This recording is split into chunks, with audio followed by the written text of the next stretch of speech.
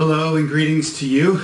I would much prefer to be sharing this message of hope face to face or in person within the context of a beautiful worship service. But the circumstances we find ourselves in require a new medium for communicating the hope that God has for us in the gospel. So for the time being, we will use videos like this to bring words of comfort and solace as well as hope and even joy for the people of God. So bear with me as I perhaps fumble through this video. Now, let me begin by asking you this question. What is the most frequent command in the Bible? Perhaps one of the 10 Commandments come to mind, like do not steal or do not lie, or maybe the golden rule, do unto others as you would have done unto you, or turn the other cheek, or love your neighbor as yourself. Yes, these are all commands from Scripture, but they're not the most frequent command. The most frequent command is also the command that we most need to hear during this time of crisis. Over 70 times in the Bible, God commands His people, fear not, don't be afraid, do not fear. What a word for us today. While there may be a few people out of 100 who have been acting as if this coronavirus is no big deal, most of us are coming to think that this is the biggest crisis we've ever faced. I watched an interview the other night when a man in his 70s with sober reflection said that this pandemic is the biggest crisis in his lifetime. And so we find ourselves faced with uncertainty, loss of jobs, fear of illness, concern for not being able to provide for or protect those we love, and all of this creates in us anxious hearts. Phil Ryken points out that there are 3 major components of anxiety. First, there is the psychological component, which features physical symptoms such as muscle tension, sweating, and palpitations of the heart. Second, there is the psychological component, which is characterized by emotional symptoms such as restlessness, sleeplessness, irritability, failure to concentrate, feelings of fear. Finally, there is the social component, as people suffering anxiety cling to other people for assurance, hoping that someone can help him or her feel safe. The causes of anxiety are many. They include fears about the future, feelings of inadequacy, financial pressures, work-related stress, loneliness, family conflict, grief, and the fear of death. And the internet is replete with stress-relieving pharmaceuticals, herbal elixirs, aromatherapies, breathing techniques, self-help programs, and 1,000 other treatment options. And so no doubt, some of these remedies, yes, they're useful in certain ways. But nevertheless, Jesus, in this short passage I'm about to read, offers His disciples and us a more complete cure from the worries of life. Do not be anxious. Fear not. For you have a heavenly Father who loves you and had brought you into His good and eternal kingdom. This is our source of joy this morning. Let me read Luke chapter 12, verses 22 through 34. And He said to His disciples, therefore, I tell you, do not be anxious about your life, what you will eat, nor about your body, what you will put on. For life is more than food, and the body more than clothing. Consider the ravens. They neither sow nor reap. They have neither storehouse nor barn, and yet God feeds them. Of how much more value are you than the birds? And which of you, by being anxious, can add a single hour to his span of life? If then you are not able to do as small a thing as that, why are you anxious about the rest? Consider the lilies, how they grow. They neither toil nor spin. Yet I tell you, even Solomon in all his glory was not arrayed like one of these.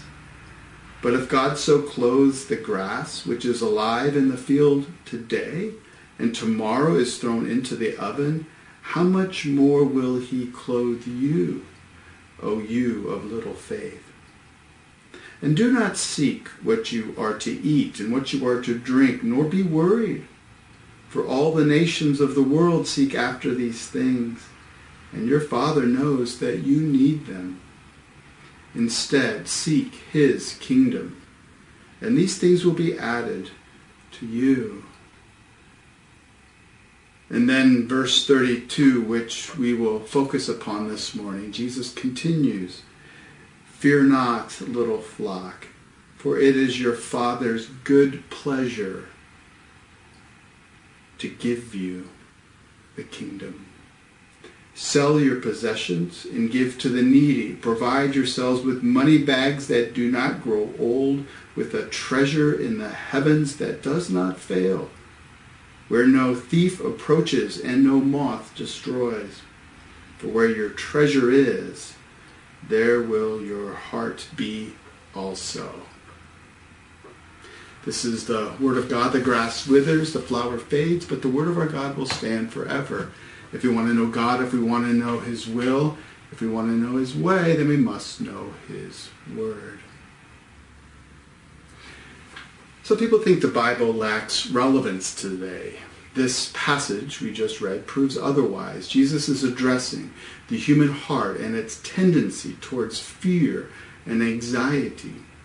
People in Jesus' day were anxious about things that we are anxious about today. Our lives, food, clothing, shelter, jobs. And into their fear and anxiety over life, Jesus tells them something that we need to hear afresh today, that if in God's grace you come to find your life in Christ, then God is your heavenly Father, and he is not a stingy Father. He is not a powerless Father, nor is he a distant, aloof Father. No, he loves you and sees you and cares for you. And in times of trial like what we're enduring, the Son, Jesus Christ, commands us, "Fear not." Notice, Jesus' words are not advice. It is a command, "Fear not." Think about that. Why is it that Jesus issues us a command not to fear? Well, because we're so easily prone to fear and anxiety and worry. So he has to halt us in our tracks. Stop, fear not, don't be afraid. Contrary to how you feel, you have a heavenly Father who is watching over you. And when God and his kingdom become your greatest treasure, this gospel hope moves you from fear to freedom. That is the point Jesus is trying to get across in verse 32. "Fear not, little flock, for it is your Father's good pleasure to give you the kingdom." I've divided our message under 3 headings: the source, the sympathy, and the satisfaction. The source, the sympathy, and the satisfaction. First, the source. Think about it. The source of a command is just as important as the command itself.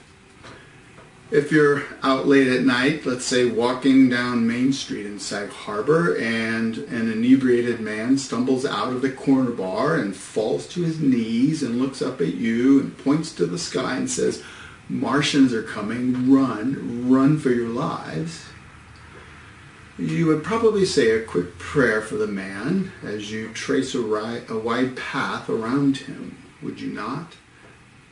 My point being, the source from which commands are given is of the utmost importance. For us today, what we need to understand is that the source of this command, "Fear not," is none other than Jesus Christ, the Son of God. And my friends, there could be no greater source. There is no higher court upon which we could turn for comfort. Jesus, the Son of God, came from heaven to earth so that we may not just hear from God, but be drawn near. The New Testament book of Hebrews begins with these amazing words. Listen. Long ago, at many times, in many ways, God spoke to our fathers by the prophets. But in these last days, he has spoken to us by his Son, whom he appointed the heir of all things, through whom also he created the world.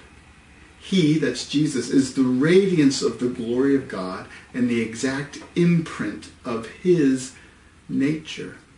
And he upholds the universe by the word of his power. After making purification for sins, he sat down at the right hand of the Majesty on high. My friends, God the Father sent his Son Jesus, who is the exact imprint of God the Father's divine nature. This means Jesus is God in the flesh. He came to purify us from sin so that we can become sons and daughters of God. And he has returned to his majestic throne in heaven where he rules. This very same Jesus has spoken. The Father has spoken through his Son. This is the source of the command, fear not. Now, how does this help us? Well, many ways, but think about this one. When we are facing trials in which we ourselves are powerless to remedy, like this coronavirus, what a true and certain comfort it is to know that Jesus says, fear not. If the source was your next door neighbor, the best you can think is, what a nice lady. And reply back, thank you. May you not be anxious too, right? But if the source of the words, fear not, come from heaven itself, then we can have confidence. And we can listen and take comfort from the words that come after the command, fear not. So the source of the command is none other than God's eternal Son, who came to live and die and rise so that we can be cared for by our Heavenly Father. But it is not enough to know that the source of the command, fear not, is God himself. What else do we need to experience before we can address our fears? We need to know that the one who says, fear not, has sympathy for us, that he cares enough to actually do something. So the next point I want us to see is the sympathy. During the Great Depression in the 1920s, hobos who traveled the railways used to place a mark on the houses where a kind person lived who handed out food. And so if you were a hobo and you found yourself in a town and you were hungry, you would walk the streets looking for houses with that symbol. When you found it, you knew the person inside was sympathetic. My grandparents, Jack and Helen Middlecoff's home, bore such a mark. My grandfather remained employed during the Depression. They didn't have much, and what they had they shared with the hobos. And that mark outside their home communicated to those in need that sympathetic people lived inside. My friends, the cross of Jesus Christ is the great sign that communicates that God in heaven is sympathetic to our need. Our greatest need isn't food or shelter. Our greatest need is a forgiveness of sin that reconciles us back to God. And that is what God has done for us in sending his Son. And so it is no good to hear the words, fear not, if the person saying it cares not. But that is not the case for us as children of God. Look again at what Jesus says in verse 32. Fear not, little flock, for it is your Father's good pleasure to give you the kingdom. Good pleasure. Wow. What a wonderful word that is. The word translated good pleasure is the Greek word eudokesin. It is a compound word. Eu is the Greek prefix meaning good. From it we get our word eulogy, meaning a good word about someone. We get the Greek word euangelion, which means good news or gospel. The prefix is attached to the Greek word dokeo, which means to think or suppose. So together, eudokesin means to think goodly, or as our translation states, with good pleasure. Listen and let this sink in. For in doing so, you will move from fear to trust, and from trust to calm, and from calm to freedom. It is your Heavenly Father's good pleasure to watch over you and care for you and provide for you. He is supremely sympathetic to you. I know you might not feel this way. That is why Jesus has to command us to fear not. Jesus does not want us to root our emotions in fear, but in facts. And the facts are, you have a Heavenly Father who is goodly pleased to give to you. He does not hold back. He is not stingy. So will you let this truth fill your mind right now? Comfort that Jesus intends for you to dwell in you richly. So we've looked briefly at the source and at the sympathy. Now for our last point, the satisfaction. In this last point, we will address the question that certainly comes to mind. Perhaps you are thinking, well, if God is up in heaven, why doesn't he just put an end to this? If he loves me and he is my Father in heaven, then why does he allow me to experience hardship and trials that cause me to wonder and worry? Why doesn't God just wave his wand and fix everything? I cannot answer that question in depth right now, but I can give you an example that helps you to understand. Imagine you're a parent with a special magical power. You're able to see into the future every hardship your child will ever face, every bullying on the playground, every skinned knee, every late night of studying for a difficult exam. What if you could wave a wand and make it so your child experienced no hardship ever, no stressful experiences that cause your child to run to you for comfort and help? Imagine you're a parent with a special magical power. You're able to see into the future, every hardship your child will ever face, every bullying on the playground, every skinned knee, every late night of studying for a difficult exam. What if you could wave a wand and make it so your child experienced no hardship ever, no stressful experiences that cause your child to run to you for comfort and help? Would you use those powers? My guess is that, though it hurts you to see your child this way, you would not wave your magic wand. Well, neither does your Heavenly Father. In fact, God allows horrible events like this global pandemic to cause us to run to him for comfort and help and, yes, happiness and joy. See, in this broken and sinful world, God does not promise us escape from hardship. God does not promise that there will be no things that scare you.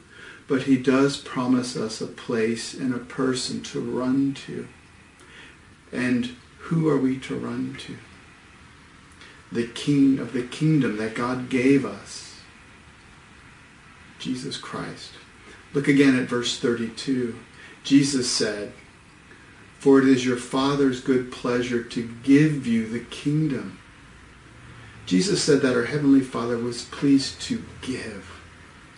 Give. That is a grace word if I ever heard one.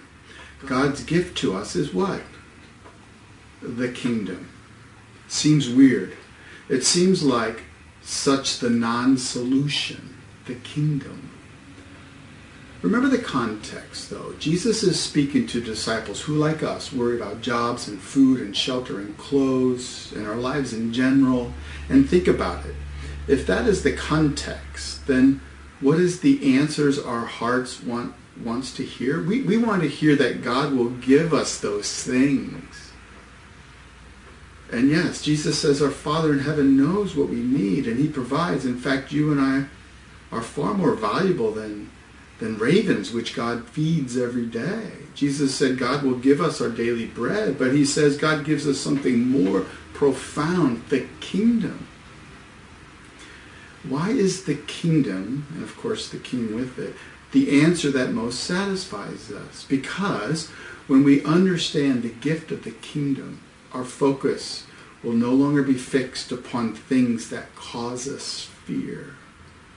See, the human tendency is to seek after earthly things to satisfy us, our careers, our possessions. But Jesus makes a good point. When we look to our possessions and wealth, and even our health for security and satisfaction, then we are placing our trust and hope upon things that can be taken away or destroyed. That is why Jesus says what he does in verses 33 and 34. He says, "Sell your possessions and give to the needy. Provide yourselves with money bags that do not grow old, with a treasure in the heavens that does not fail, where no thief approaches and no moth destroys. For where your treasure is, there will your heart be also." Where your treasure is, there will your heart be also. Remember, in ancient times, the heart represented more than the emotional part that we think of today. It represented the entirety of your thoughts and will and actions. Jesus is saying a simple truth we can all commend. Whatever you treasure most, that is what your heart will beat for. Jesus is cautioning us to not let our lives, our hearts, to beat only for earthly good things like food or clothes or health. Instead, treasure what it means to belong to the kingdom which God has given you. Find your ultimate satisfaction in the reality that God's kingdom has come and that you, by God's grace, have been made members in that kingdom. And that Jesus Christ is our risen King. But the fullness of the kingdom has not yet come fully. There is a day in the future when Christ will return, and on that day, all that is wrong with this world will be finally and forever made right. And there will be no such thing as quarantines and coronavirus. There will be no more sorrow or even death. All those who belong to Christ and his kingdom will be raised like Christ in glory on a new earth. And so, if you aren't yet a follower of Christ, I implore you to allow this crisis to work like smelling salts so that you will be awakened to your need of Christ. Turn to him. Have him wash your sins away and welcome you into his kingdom. For the rest of us who already profess faith in Christ, be reminded that we live in the already, not yet. Christ and his kingdom have come already, but the kingdom is not yet fully here. And so, let us find our satisfaction in the fact that we belong to Christ and his kingdom. And no matter what hardship comes our way, we can fear not. In fact, more than just lacking fear, we can actually be freed to abound in happiness and hope. So let me ask, is your heart treasuring the kingdom that God has given you, or is there something else above Christ and his kingdom that you are treasuring right now? What Jesus is saying to us is this: fear not. You have the greatest gift of heaven that satisfies all the good longings of your soul. Treasure this grace from God and let your hearts beat for him and his kingdom. Attach yourselves to Jesus and see your fears transformed to faith in freedom. Fear not, little flock, for it is your Father's good pleasure to give you the kingdom. Let's pray. Father in heaven, in these times of trial and crisis and concern, we confess that we become anxious and fearful about the things that Jesus has commanded us to fear not over. Help us in this hour, in these days, to hear from you, to know that the source of our command and our comfort is from heaven itself, from you, Heavenly Father. Help us to trust in you and relish in you and rely upon you. May we rest in this gospel message. May we look towards the kingdom. May we know that though we live in the already not yet, our future is secure. And so no matter what happens to us, even if our bodies succumb to this illness, we know that we are in good hands. We give our lives, we give our souls to you. In the name of Jesus, amen.